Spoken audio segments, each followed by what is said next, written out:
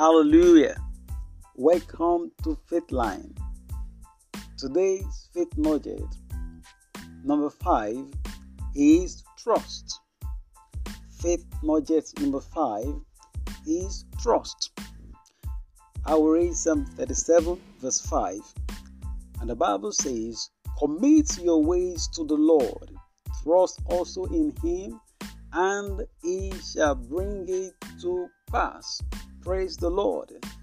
And I'm going to tell you a story before I move on.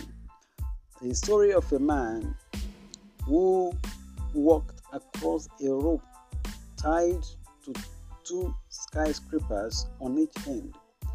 As the man began to walk, people were watching him. They were scared. They were afraid. Their hearts were in their mouth. They saw a man on the skyscraper walking only on the rope and carrying his son on his shoulder. Everybody could not believe what they saw. But the man walked across this rope and he got to the other end. When he got to the other end, they began to clap for him. Then the man asked them. He said he wants to walk across the rope back to the end where he came from. So he asked them, "Can he do it?" Everybody said yes. They hailed him. They said he can do it. Then he asked another thing from them. He asked them, "Who will volunteer his son or daughter so he can carry him on his shoulder instead of his own child?" Then everybody began to murmur. Hallelujah. Now this is what we do. Many of us, children of God, believers, this is what we do. We believe God, but we don't trust God. There is a big difference between trust and belief. We believe God can provide for our needs, but we don't trust Him. We believe God can meet your financial needs, but we don't trust Him with your finances.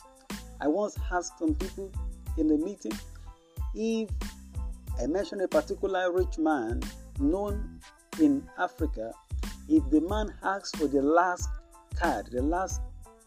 money in their pocket, if they will give him, everybody said they will give him. I said, why? Because he's a rich man. They knew he can give them back. Then I asked him, when God asks you of faith, will you give it to God? Then everybody began to murmur. They cannot give God, but yet they believe God, but they don't trust God. You and I have been walking this way. We don't understand the difference. We have not come to understand the difference between belief and trust. You believe God. You believe He's a healer, but do you trust Him for your healing? You believe God is a provider. Do you trust Him for your provision? You believe God He has the power to give wealth. Do you trust Him with your resources? My friend, many of us, we believe God, that God can give you a breakthrough, can make a way for you, but we do not trust Him to take the right step and make the right decision. Even that we make God, that we bring God into action. Praise the name of the Lord. Now listen to this. Our trust in Him reproduces His trustworthiness. Hallelujah. When we trust God, God wants to show to us that He is trustworthy. That's what happens. You trust, God shows trustworthiness. Hallelujah. The Bible says in Hebrews 11 verse 6, it said that those that come to Him must know that He is, and He is a rewarder of those that diligently trust Him. That really seek Him. Now, He's talking about trust. Praise the name of the Lord. I want you to know that the level of our trust in God determines what He will entrust to us. Hallelujah.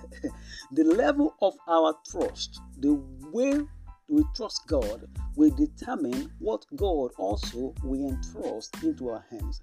The Bible says in the book of Genesis chapter 18, verse 17 to 19, the Lord said of Abraham, He said, I know Abraham, that he will teach his children's children. He said trust.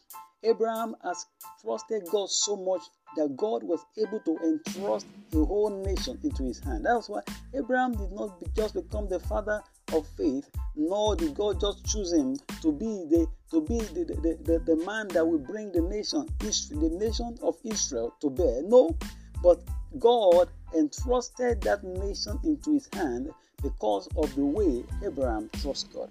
Praise the name of the Lord. Now let me explain a little further on our text today. The text says, trust also in him and he shall do it. Many of us, we pray, we commit our ways to God, but we don't wait. We cannot trust him. Now another version explains that place, and it says, trust also in him and he is doing it. I love that place. I love that version. In fact, the Bible told us in the Young's Literal Translation, he said, and he worketh. That is, God, once you commit your ways into his hand and you trust him, God goes to work immediately. You remember the story of Daniel? From the first day Daniel began to fast and pray, the Bible said God had him, and he has already sent him answer. On the first day, God has already set to work. I don't know what you are what to trust God for. I don't know what you believe God for, but will you trust him also? Are you going to believe that God is doing it? Trust also in him, and he is doing it. Isaiah 26 verse 3 said, thou shalt keep him in perfect peace, whose mind is stayed on you, because he trusts you. If you trust God, your mind will stay on God. It will not waver. It will not go back and forth. It will not be going up and down. It's going to wait upon him, and it's going to trust him. And that's what the Bible told us in James chapter 1 verse 7. He said, for let not that man suppose that he will receive anything from the Lord. He is a double-minded man, unstable in all his ways.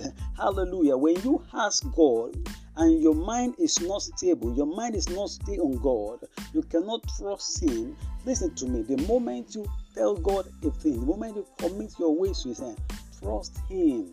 Trust him. Trust him. Don't just believe in God. Trust in the Lord. The Bible says in Proverbs chapter 4, says, trust in the Lord with all your heart, and in all your ways acknowledge him. Lean not on your own understanding, and he will make your path straight. Listen to me. When you commit a thing into the hands of God, when you commit something unto God, trust him, and he is doing it. Hallelujah. He is doing it. Whatever you commit into his hand, God is doing it. Listen to me. The Bible says in the book of Psalm 125 verse 1, the day that trust in the Lord shall be like Mount Zion, which cannot be moved, but abides forever. When you're trusting God for a thing, don't be moved. Don't be shaken. I like to tell you a scripture to encourage you.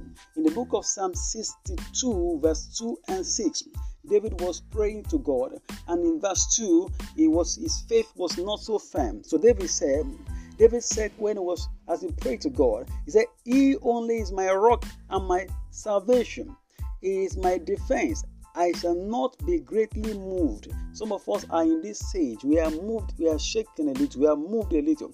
But I believe that if you hear this word today, you should graduate to the next level, which is in verse 6. Psalm 62 verse 6, and David said again, he only is my rock and my salvation. He is my defense. I shall not be moved. Hallelujah. That is a progression of faith. I want you to let your faith to progress today by trusting in God. Trust in him, and he is doing it. I love that word. Trust also in him, and he is doing it. The moment you commit your ways to God, you have sent God to work. God has gone to work for you. He has gone to work on your behalf. But when you begin to doubt, according to James chapter 1 verse 6, when you begin to doubt, then God stopped the work, the action stopped, the activity stopped. But I want to encourage you today that you trust in the Lord, trust him to the end. Now listen to this as I close.